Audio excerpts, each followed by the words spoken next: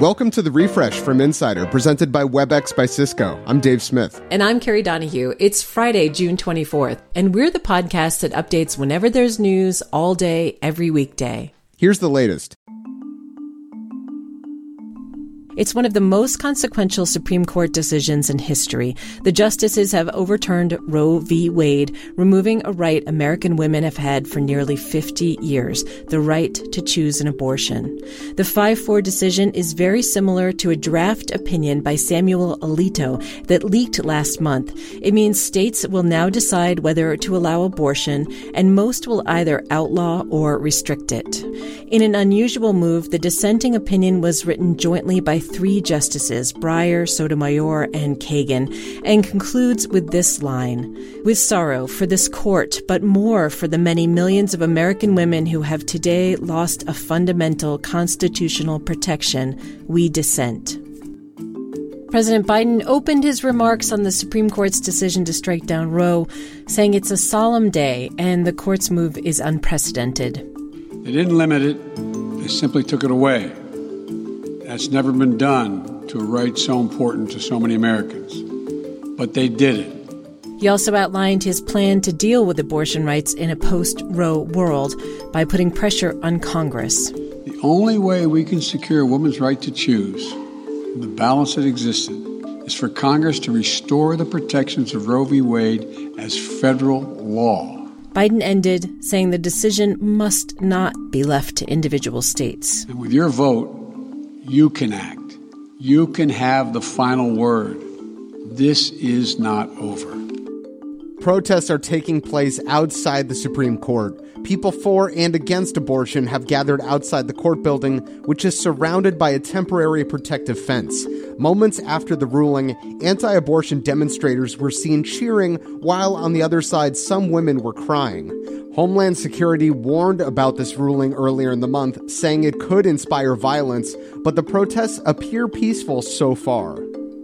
Leaders in states with so-called trigger laws are reacting to the Supreme Court overruling Roe v. Wade. In Kentucky, where an abortion ban will go into effect immediately, Senator Mitch McConnell calls this a historic victory for the Constitution and the most vulnerable in our society.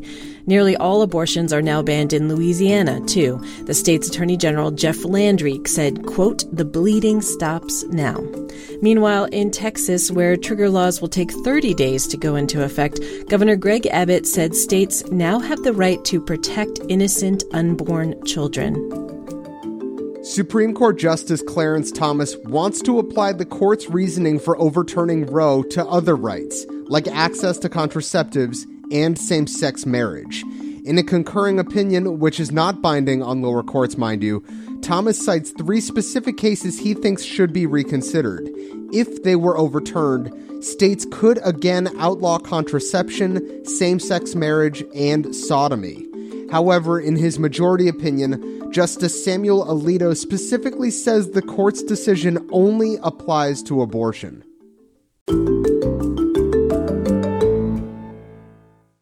Today and every day, we're updating the Refresh from Insider as news happens, so check back whenever you want to know the latest. Coming up, we talk about allegations that a pastor is leading a cult of influencers. The changing world of hybrid work offers new possibilities. WebEx enables them with an open platform and many integrated partners like Notion, Unifor, and SalesLoft. Powerful partnerships power hybrid work. Visit apphub.webex.com. WebEx, working for everyone.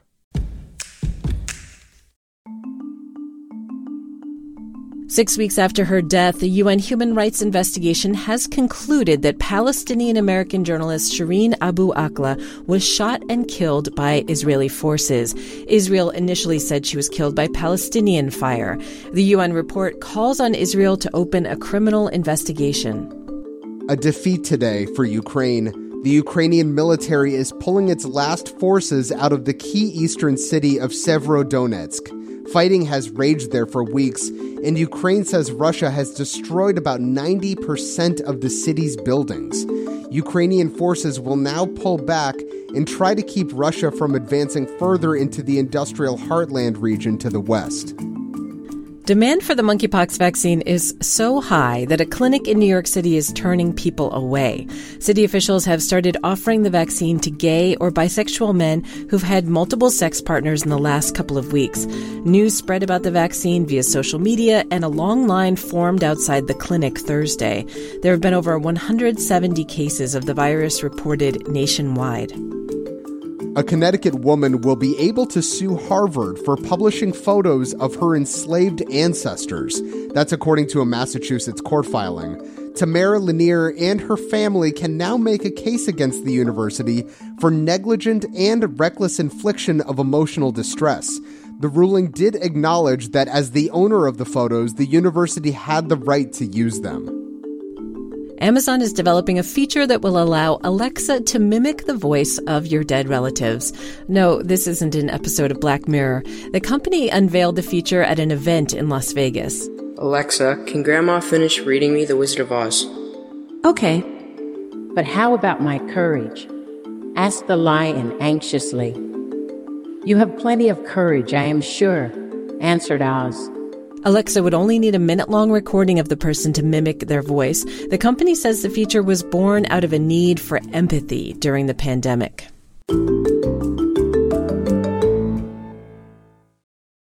My co-host Rebecca Ibarra is away today, but she left us this interview. There's a tight-knit community of TikTokers represented by a group called 7M that may be more than just influencers. Friends and family members of some of these dancers accuse the group of being cult-like, and it's all led by a man named Robert Shin. Robert Shin is a bit of an enigma. Some of the people who've known him best over the years still feel like they can't really get to the core of who this guy is. That's Julia Black. She's a correspondent at Insider and has been looking into allegations against Shin and his crew of influencers. 63-year-old Shin, Julia says, has had many lives. He was a doctor in Canada and practiced for 7 years before coming to the States in 1992. He's been involved in real estate and Hollywood. He has produced films with the likes of Meghan Markle. But the ventures that have landed him in the news recently are his role as the pastor of a church called Shekinah and his talent management company, 7M, which represents the TikTok dancers. There's 11 of them, and they've become semi-famous online. Many of them worship together at Shekinah Church.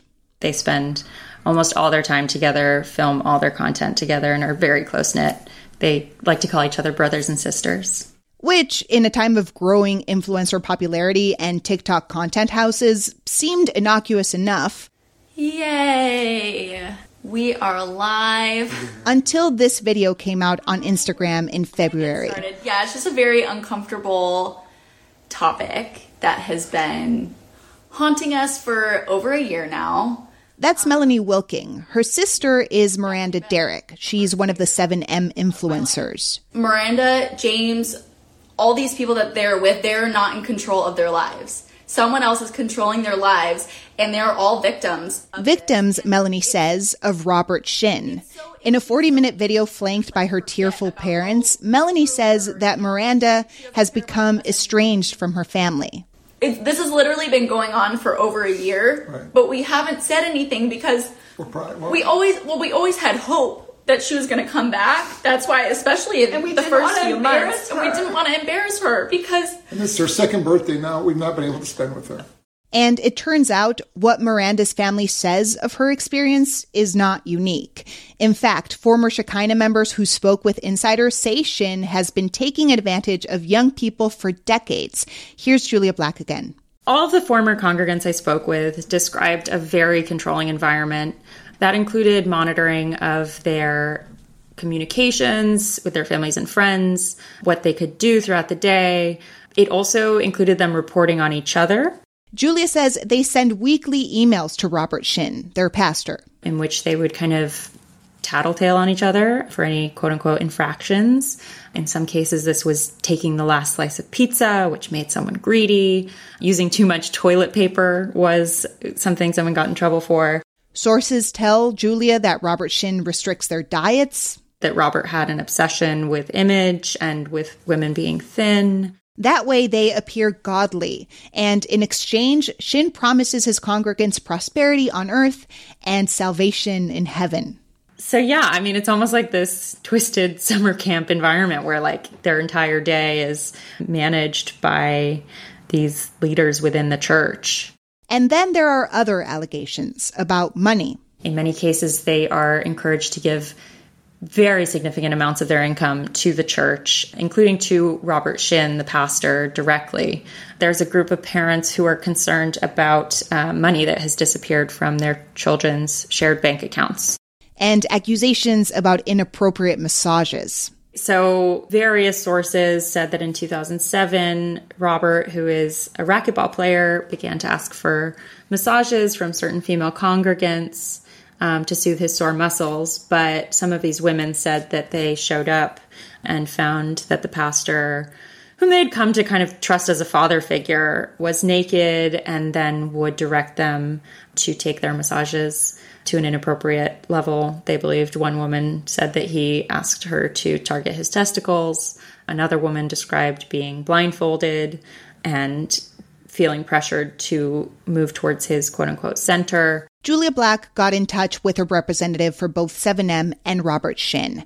The representative vehemently denies that Shin ever touched any of his congregants inappropriately and that he ever exerted control over congregants' financial or personal lives. But, Julia says, the important thing is, when I speak with these friends and family members of the dancers, they're ultimately just concerned for their loved ones' well-being and want to be reconnected with them. So that is their hope in telling this story. They ultimately just want these people to be able to live their lives freely again, if in fact they are under the control of other people. So if you do happen to come across 7M's very enticing dance videos on TikTok, like videos from Miranda Derrick, B-Dash, Vic White, or Aubrey Fisher, just be aware that racking up views is exactly what is fueling this small empire. Make sure to follow The Refresh from Insider on Apple Podcasts, Spotify, or wherever you listen to podcasts. And please leave us a rating and review. It helps other people discover the show. The Refresh from Insider is produced by Frank Alito, Grace Eliza Goodwin, and us, Dave Smith. And Rebecca Ibarra. I'm Carrie Donahue, the executive producer. Andy Bowers is the head of audio at Insider. Thanks for listening. Have a great weekend.